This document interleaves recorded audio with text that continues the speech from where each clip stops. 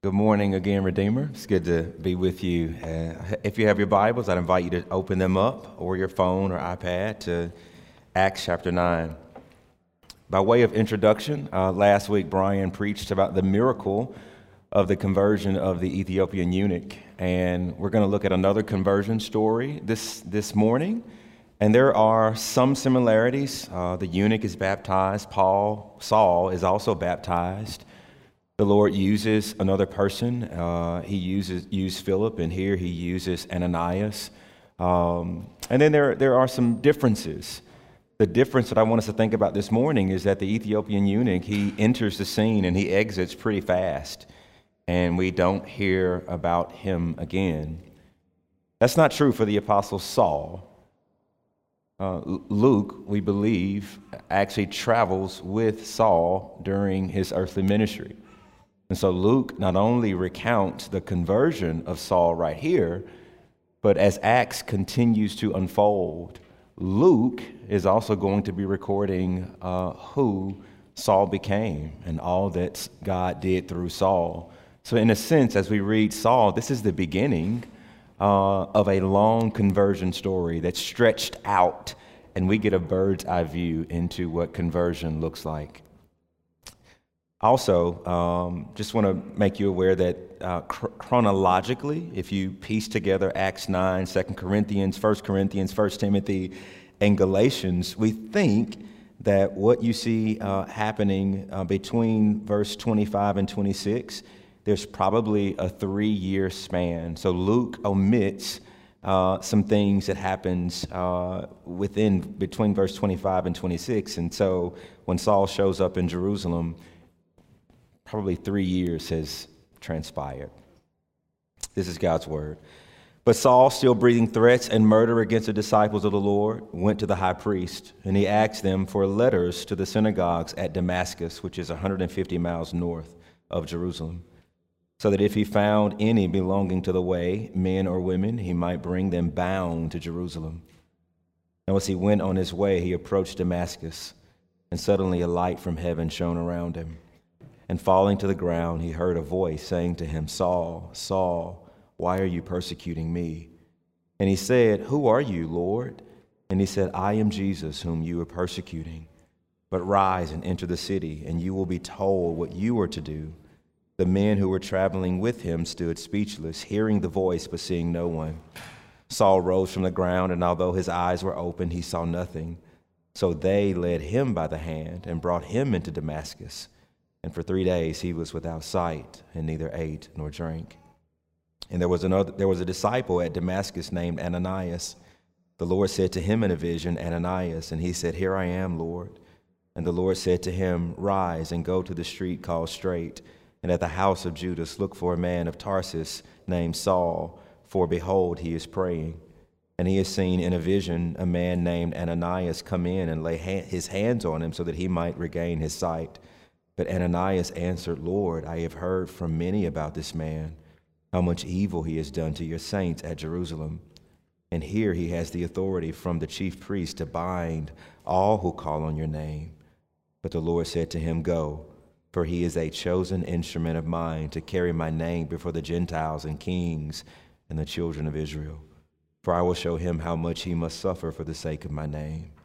So Ananias departed and entered the house, and laying his hands on him, he said, "Brother Saul, the Lord Jesus, who appeared to you on the road by which you came, has sent me so that you may regain your sight and be filled with the Holy Spirit." And immediately something like scales fell from his eyes, and he regained his sight. Then he arose and was baptized, and taking food he was strengthened. For some days he was with the disciples at Damascus, and immediately he proclaimed Jesus in the synagogue, saying, "He is the Son of God." All who heard him were amazed and said, "Is this not the man who made havoc in Jerusalem of those who called upon this name? And has he not come here for this purpose, to bring them bound before the chief priest?" But Saul increased all the more in strength and confounded the Jews who lived in Damascus by proving that Jesus was the Christ. And when many days had passed, the Jews plotted to kill him. But their plot became known to Saul. They were watching the gates day and night in order to kill him. But his disciples took him by night and led him down through an opening in the wall, lowering him in a basket. And when he had come to Jerusalem, he attempted to join the disciples, and they were all afraid of him, for they did not believe that he was a disciple. But Barnabas took him and brought him to the apostles and declared to them on the road he had seen the Lord, who spoke to him, and how at Damascus he had preached boldly in the name of Jesus. So he went in and out among them at Jerusalem, preaching boldly in the name of the Lord. And he spoke and disputed against the Hellenists, but they were seeking to kill him. And when the brothers learned this, they brought him down to Caesarea and sent him off to Tarsus. So the church throughout all Judea and Galilee and Samaria had peace and was being built up, and walking in the fear of the Lord and the comfort of the Holy Spirit, it multiplied. Let's pray together. Dear Lord, we thank you for your word, and we turn our hearts and our eyes and our minds to it, and pray that in this beautiful encounter of worship that you have received our praise, you have pardoned our iniquity, you have reminded us again that we're your children. And we pray, O Lord, as a good father, that you would instruct and incline our hearts to your ways. We pray for the binding of Satan. We pray, Lord, that he will not distract or give us over to error or make us preoccupied with the things of this world. Would you, O Lord, arrest our attention by your Spirit, that we would see and hear from the resurrected King. May your people see you. May your people hear from you. And may you be pleased to use your servant. Forgive us of all of our sins, I pray in Jesus' name. Amen. So thus far, the best book that I've read this year is the one that I'm holding in your hand. And it's entitled Gay Girl, Good God. And it's written by Jackie Hill Perry. And it's the story of who I was and who God has always been.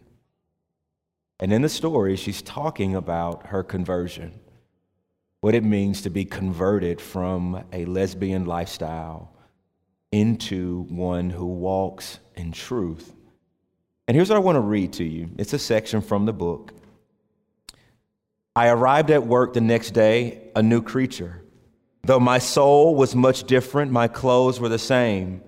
My best friend and coworker Mike looked at me and said, "You look different, Jackie." "What do you mean?" I said, considering the fact that my boxers were still showing and my chest was still flattened by an extra small sports bra. "I don't know, man. You just look brighter." Maybe he noticed that the veil had been removed, but I did not know what to call it. It felt weird to enter back into the world after meeting God. Just 2 days ago, I was flirting with girls during my lunch break. But now I knew God was watching. It was not as if he hadn't seen me before. The difference now was that I actually cared. And then she came in, a beautiful woman who days ago I would have tried to pursue. But now, in me, there was a strange conviction that there was another route he wanted me to go, another beauty he made for me to delight in, and I didn't know what to do with myself. I had been his child for less than 24 hours, and he was already changing me. Is this what it feels like to be a Christian? To have this quiet war inside of yourself at all times and at all places? When the Holy Spirit made his home within me, he snatched the blinds down and let the light in. Not only could I see God in his glory with a smile on my face, but I could also see sin for the liar that it was. Light has a way of welcoming in the truth and letting the truth put its feet up, which in turn means that everything not like it, though it may invite itself over, it can't get comfortable enough to stay. My current customer was musing over if he wanted extra pickles or onions. Meanwhile, what had once taken a priest and a lamb to accomplish was now accessible to me in the middle of a fast food restaurant. Of course, bystanders wouldn't have noticed the temple or the veil or the throne room of God. All they saw was me, a cash register, dressed like a man, and an indecisive restaurant patron. But there I was, face and body bowed before him in the face of temptation. Jesus' feet were inches from my hands. I lifted my head just enough to notice mercy and grace coming before me. Before I knew it, I was back with the same temptation around me, but someone else's power inside of me. That's poetic, and it's beautiful. She's talking about conversion and what it meant her second day of being a believer, when Holy Spirit took residence inside of her and changed her and made her new, even though externally she looked the same. Conversion. That's what I want to talk about this morning. Jesus says that unless you are born again, you will not see the kingdom of God. Call it the new birth, call it being born again, call it being saved, call it being transferred from the domain of darkness into God's marvelous light. Label it what you would want to, but all of these phrases are approximating what it means to be converted. And we're looking at conversion this morning. And the temptation is to look at Saul's conversion and to notice the discontinuity. If you've watched the old Bible movies, then you probably think that Saul is on a horse riding into Damascus from Jerusalem, and he is struck by light, and so he's knocked off of his high horse, and he's groping around in the dirt, and he can't see. Scales are now on his eyes, and he's blinded by the light of the glory of Jesus, and he hears Jesus' voice, but the people walking with him think he's crazy because they hear voices, but they don't see anything, and Saul has these scales that fall off, and he doesn't eat for 3 days, and he hears the audible voice of Jesus, right? It's so easy to look at the discontinuity of dreams and visions and this resurrection appearance, this appearance of Jesus to him. It's easy to see all of this and see discontinuity. But the reason I had Steve read from 1 Timothy is because I think what Paul would have us look at is not the discontinuity, but the continuity. Paul says, the way that Jesus rescued me, a former insolent opponent, a former blasphemer who acted in ignorance and in unbelief, but he displayed his patience and mercy. Paul says, guess what, Redeemer? That is an example for any who would believe in Jesus. An example. So what Paul would tell us is, look for the continuity and ask yourself that question. Have you been converted? Have you experienced conversion? Or have you encountered adhesion? And they're two different things. Adhesion means Jesus is a way. He is a truth. He is a path that leads you to God. Adhesion means you adopt certain Christian principles, like coming to church, maybe saying your prayers before grace, before you eat your food, but there's been no significant heart change, no drastic reorientation of your heart. We're not talking about adhesion, we're talking about conversion here. And that's the question I want you to wrestle with yourself, not for your spouse, not for your children, not for your friends, but for you. Have you experienced conversion? Now, I got 4 points. The fourth one is going to be really quick. So 3 longer ones, so to speak. Here's the first one. Who can be and needs conversion? That's the question. Who can be converted and who needs conversion? That's the first question. All right, y'all. So forgive me if I say Paul and Saul because we're talking about the same person, all right? Saul is an interesting fella. I wonder where he would be like on the Enneagram or on personality profiles. Like where would Paul rank? And here's why. That Paul, on the one hand, is on this left side of the moral compass or the moral spectrum. And he's also on kind of this right side. And here's what I mean. Paul is a killer.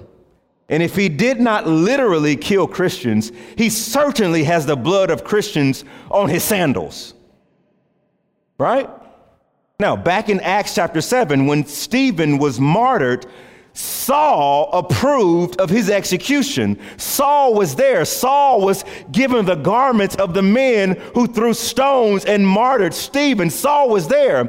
And after Stephen was martyred, a great persecution broke out in Jerusalem. And this same Saul, in Acts chapter 8, 1 through 3, he then goes into the homes of women and men, dragging them out of their homes to persecute them.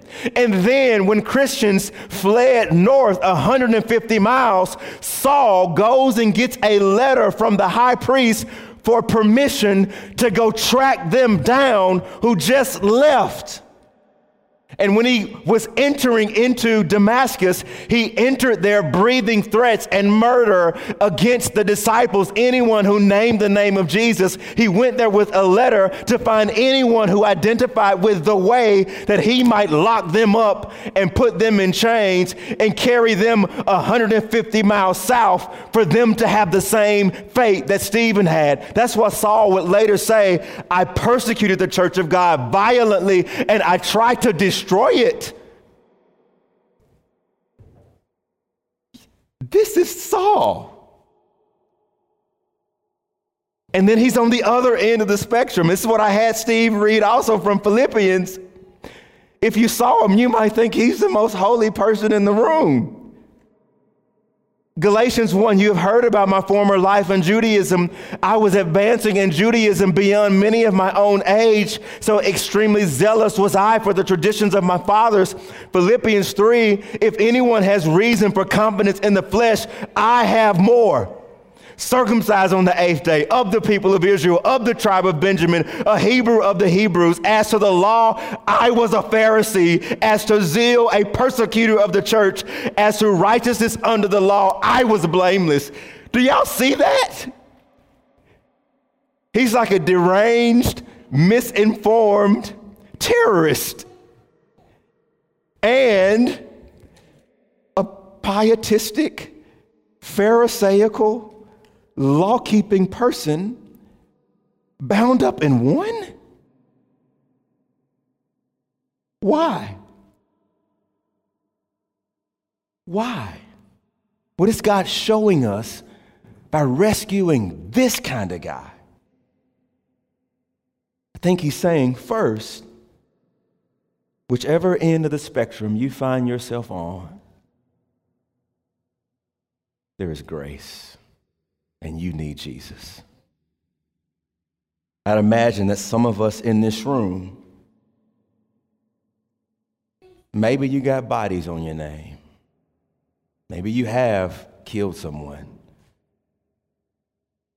Or maybe you've murdered your marriage. That in the wake of your decisions, there is carnage and wreckage and destruction. Maybe when you look in the mirror based on the things that you've thought and you've done, that you hate who you see when you look in the mirror. And your temptation is to think that you are beyond the reach of Christ. And I want to tell you, Saul is an example. If God's grace goes to one who tries to kill God's bride, there's grace for you. And it's real. And it's not make-believe. And if you're on the other end of the spectrum, and you've been taught to believe that you can earn your way, that you can live into and up to the perfections of God, I want to convince you that you are arrogant, that you are striving, and that it is impossible for any person who is honest with themselves to meet and live up to the righteous requirements of the Lord. And if you think that and say that and orient your life around that, then what Paul says is you actually nullify the work of Jesus. You actually preach to God there was no reason for Jesus to come. And if you are being convicted of your own self-righteousness and you are driven to despair by the law, then I want you to know, despair not. That if God can rescue the Hebrew of the Hebrews, the zealot of the zealot, the circumcised of the circumcised, then he also gives grace to you. And I think it means for a church, we ought to want people in this kingdom who are a little bit rough around the edges. You know what I mean? Did you notice the reaction to everybody when they found out Saul was a Christian? The Ananias is like, no, bruh, I don't want to go. And then when the people who heard Paul preaching, no, bruh, are you sure? Are you trying to trick us?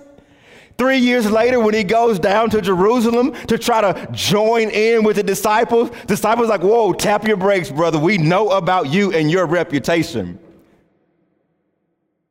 I think we will be scared around this dude. Are you about to flip out and lose it? Are you about to revert to your old ways? And guess what? It's a blessing. It's a blessing to watch and be around people who come out of this and to watch them wrestle with the faith and to watch Jesus change them. Yesterday, 2 of our former students showed up at our house. Hadn't seen them in 5 years. And we sat on my porch and they were weeping. And we were weeping because we saw what God did in them. We saw when they were rough around the edges and didn't believe. I think as a church, we should long for that.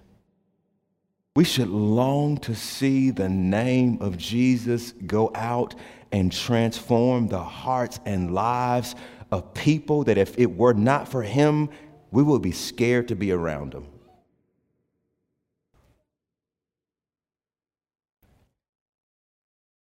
Who does the converting?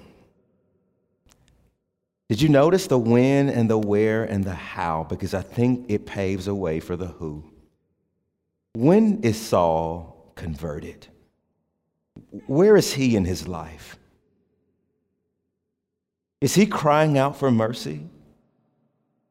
No, it says that he was still breathing threats and murder against the disciples, that he was not in a place of seeking after God. He was in active rebellion, intentional rebellion when he stopped in his tracks. And where does it take place? It doesn't take place in a home. It doesn't take place in the synagogue or the church. It takes place in the streets, in the middle of nowhere. And there's mystery around his conversion. First, this light shows up and it's Jesus. And then Saul already knows the word, but it feels like he knows very little. And then Saul is blinded, but then he has to wait 3 days. And then is he converted while he's praying? What is going on? He's seeing visions.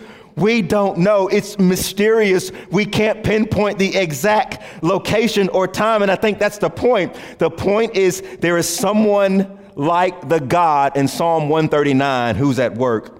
Psalm 139, the God whose presence cannot be fled, the God who can connect with anyone in any place at any time. When he's ready, he's relentless in his rescuing. We're not used to this kind of invasive power, are we?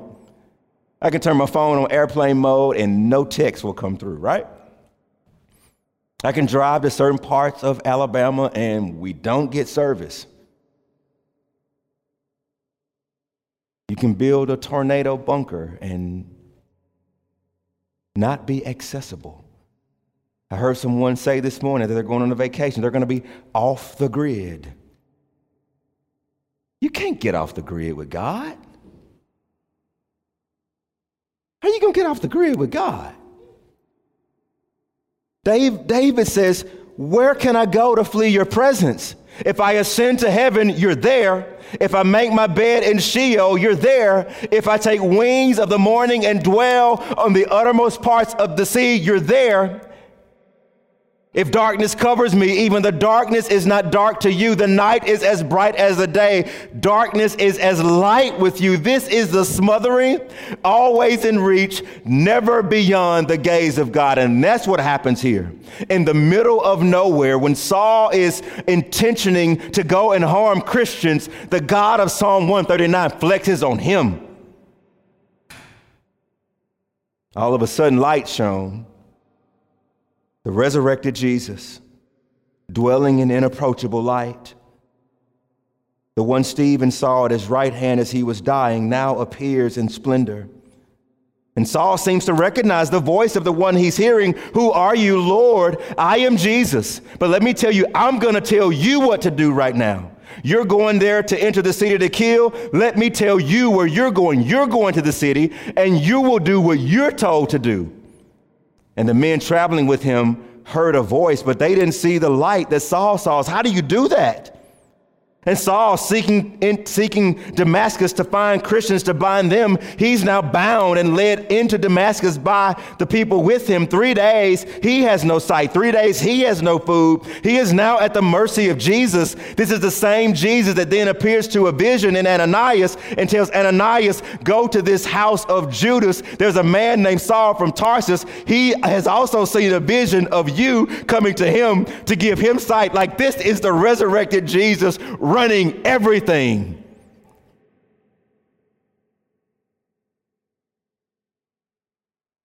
And Ananias did. Laid hands on him. The Holy Spirit was given to him. He was baptized in the name of Jesus. Who's doing the converting here? It's Jesus. He is still on the move, converting sinners, convincing skeptics, rescuing rebels, and calling people to himself whenever he wants, however he wants, and wherever he wants. Geography is no barrier. The behavior of the unconverted is no barrier. And when Jesus shows up, his sheep will hear his voice. So, halfway between Cincinnati, Ohio, and Dayton is a small town called Middletown. And if you've read Hillbilly Elegy, or watch the movie, some of those events take place in Middletown.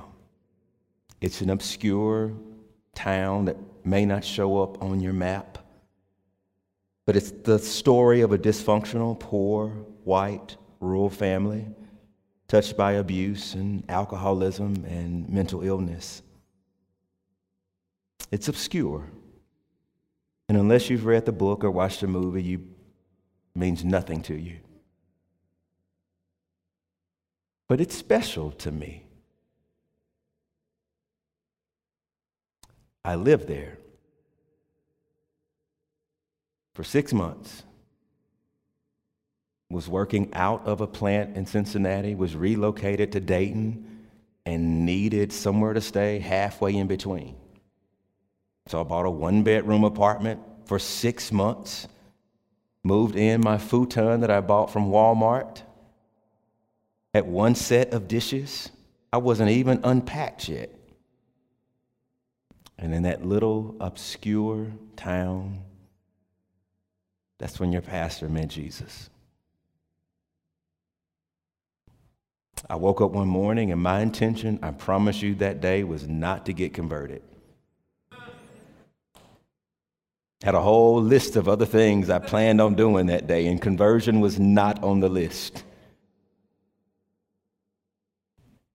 And the Lord says, get up and go read the Bible. I never bought a Bible. Somehow I had a Bible packed in boxes. And I opened it, and I did not know what to read, and I read Galatians. It seems short enough. Just read it. And got to Galatians 2 and was stopped in my tracks right there. I've been crucified with Christ. I no longer live, but Christ lives in me. The life I live in the flesh, I live by faith in the Son of God who loved me and gave himself for me. I do not set aside the grace of God if I could be made righteous according to my works, and Jesus died for nothing. That verse right there, $100 futon in the middle of nowhere with no one around me. Jesus says, live. And that's good news that he is the Lord of salvation. It means he doesn't have to ask your permission to come and rescue you. It means that geography is no barrier. It means that parents, if you have children who are wayward and you're worried if they are walking in the Lord, you're worried about them, it means that you can pray and you can go to sleep at night because he's the Lord of salvation. And when he shows up, he shows out. And when he shows up and speaks to his sheep, they hear his voice and they respond and they bow the knee. It's good news that he's the Lord of salvation. It's good news that all he calls to himself will come. It's good news that you can't outrun the hound of heaven. It's good news that you cannot drop off of God's grid. It's good news that darkness is not dark for him, but light. It's good news that as you are on your way into sin, the Lord Jesus can stop you in your tracks and call you to himself. It's good news to have a God, this sovereign and good and gracious and ever present. He's the Lord of salvation. He does the saving. And you may not have a Middletown or a Damascus Road experience. You may not know a day where you have not known Jesus, and baby, that's a miracle too. He's been good to you, to keep you and to rescue you and to claim you. He's the Lord of salvation. What are some marks of conversion? If conversion is done by Jesus, how do we know? I'm going to give you a few internal ones, a few external ones, and one relational one. Internally, I think there's an acknowledgement that Jesus is Lord.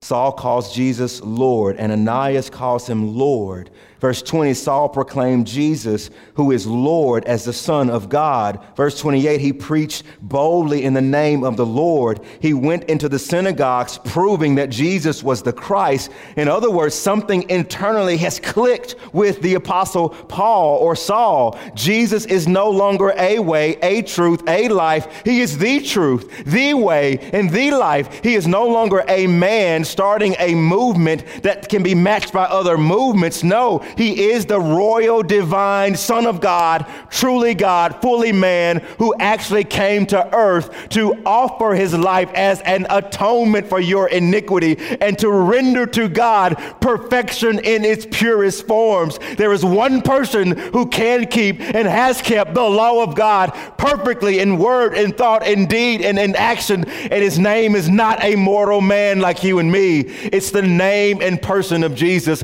And so for the person who is converted, there is an internal persuasion that there is no name given under heaven except his name by which we must be saved. We're not converted if we don't believe that and rest in that and cling to that. We may be a whole lot of other things, but we're not converted. There's a new master inside that Jackie Hill talked about. Someone else is now living inside of you, and it's Holy Spirit, the third person of the Trinity. That these are internal convictions, internal works, and then it's external. It has to do with the orientation of our lives, that you meet Saul, who goes into Damascus to murder. You meet Saul, who goes into Damascus to bind those who claim the name of Jesus. And by the time Jesus is done with him, you're not going to bind nobody. I'm going to bind you. You're not going in there to hurt them. you're not going to be hurt for my name. You're not going in there to convince them that he's not the Christ. You will convince them that I am. You're not going back to Jerusalem to kiss up to the high priest. You're going to be sent out into the world to proclaim the one higher than him. This is a total reorientation of Paul's life. Someone else is at the helm, driving and leading and setting priorities. And Saul is actually pleased that Jesus is driving. He's baptized, the sign and seal of God's covenant, that what's happened to him internally is now marked outwardly, that he is now marked with the same sacrament that marks all who profess the name of Jesus. And there's a relational piece to this. It's Saul's relationship to the church. Did you notice what Jesus said to him? Saul, Saul, why do you persecute me? He couldn't even see Jesus in his inapproachable light. So he's certainly not physically persecuting the resurrected Jesus. Well, who then is Saul hurting? He's persecuting the church. Jesus is the good husband who identifies with his bride, the church. And if you touch the church, you got to deal with him. Ask any husband in this room about our wives. You can't hurt them and not have to deal with us.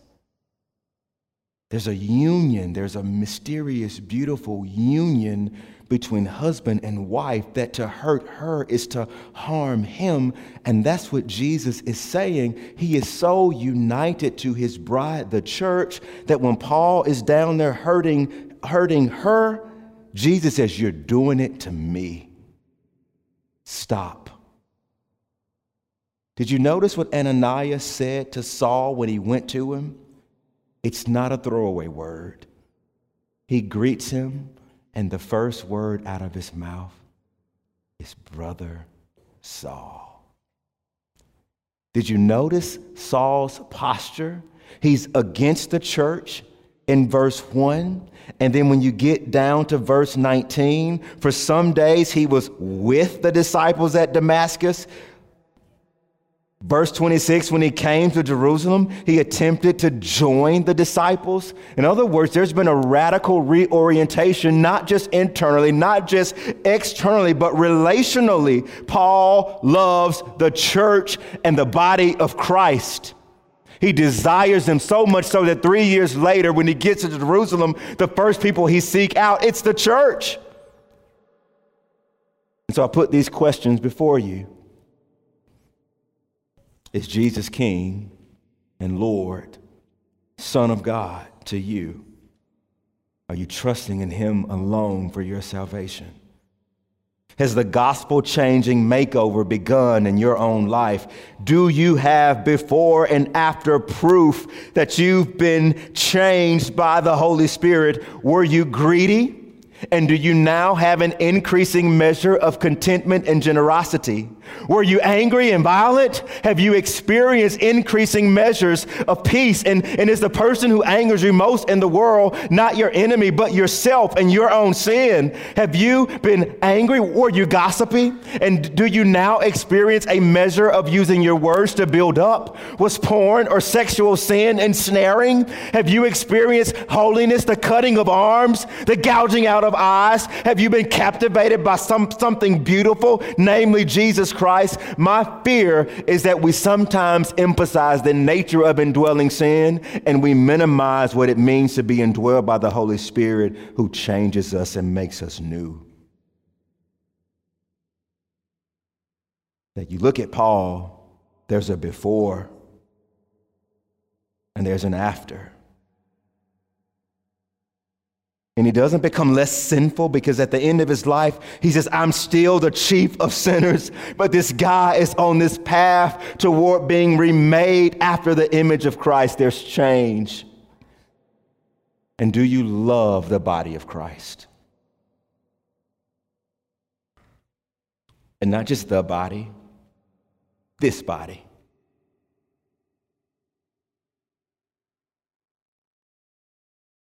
Do you just tolerate Christians? Do you just kind of come and check off your list? I'm going to go get my worship on today and I'm out, Pastor. Or do you actually enjoy the body and the friendships and the community and learning together and bearing burdens and being safe people to confess to and people who will walk with people in hard stretches, people who will rejoice when there is rejoicing and will mourn when you have to bury your husband, people who will walk with you in the valley and in the mountaintops. Do you enjoy the body of Christ? Because if you don't, it's not a mark of a believer. We can't say we love Christ and we hate his bride. These are marks. I told you this last point is quick, and it's really quick. An important reason for your conversion. An important reason. If I were to ask you, why does Jesus save you? Why does he save sinners? I guarantee you I could get about 20 different answers, and you would all be right. He saves sinners to nullify the boasting of any human. He saves sinners to keep his promise to Adam and Eve that I will send a rescuer. He saves sinners to shut the mouth of Satan. He saves sinners to wow the angels, that we have been given this beautiful salvation that the angels long to look into. He saves sinners that he may lavish us with his grace and his mercy. He saves sinners to put his power on display for the ages. He saves sinners to give Jesus a bride to die for and to live for. He saves sinners to give Jesus a people that he can send the Holy Spirit to indwell. You could go on and on and on with why does God save sinners, and the answers would be innumerable. But the one that's honed in on this passage is so that saved sinners will play their role in saving sinners. Did you notice how often we're told that Paul preached? In the synagogue, he's preaching. In Jerusalem, he's preaching. Everywhere he goes, he is proclaiming the goodness of God. And the temptation is to read this and to pedestal Paul. And what I mean by that is when you read, for example, that verse right there, where verse 16, right? Verse 15. But the Lord said to him, go, for he is the chosen instrument of mine to carry my name before Gentiles and kings and the children of Israel. We look at the Apostle Paul and we think that passage says he is the chosen instrument. The means one, like he's the one and only, but that's not what it says. It does not say he is the chosen instrument. This is not a slip of the pen. Luke uses the specifying a particular thing or a particular person all over the passage. He went and breathed murder against the disciples of the Lord. He went to the high priest. But you notice what it says there? He is a chosen instrument.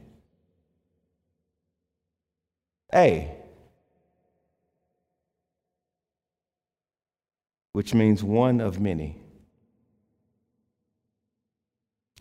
Who are the other chosen instruments of God to proclaim the excellencies of the one who calls you from his darkness into his marvelous light, who else is a chosen people, a holy priesthood, a people for God's own possession. Who else does Jesus intend on proclaiming his goodness? You look at him in the mirror every day. It's you and me. One reason Jesus saves you, beloved, is that you who have been transferred from the domain of darkness might, until you breathe your final breath, go out of this life and into the next, proclaiming the goodness of the one who saved you.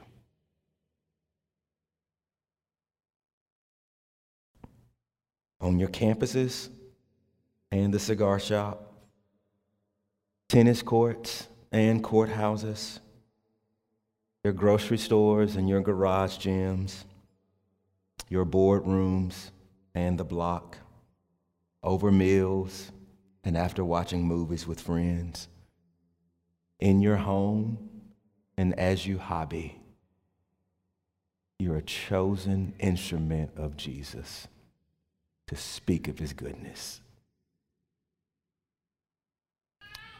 May the Lord help us do that. Let's pray. Father, we bless you. We commit our time to you and pray, Lord, that you will continue to patiently and graciously and mercifully conform us to the image of Jesus. Thank you for the beauty of conversion. Thank you that we can examine our own hearts to see if we are truly in the faith. If we are not, I pray that we would bow the knee this day through your leading. If we are, Lord, give us joy unspeakable. Lord, conform us to your image. Make us like your saints of old.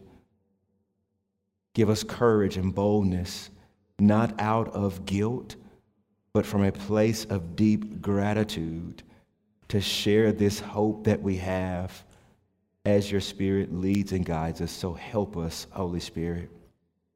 We bless you in Jesus' name. Amen. We're going to stay.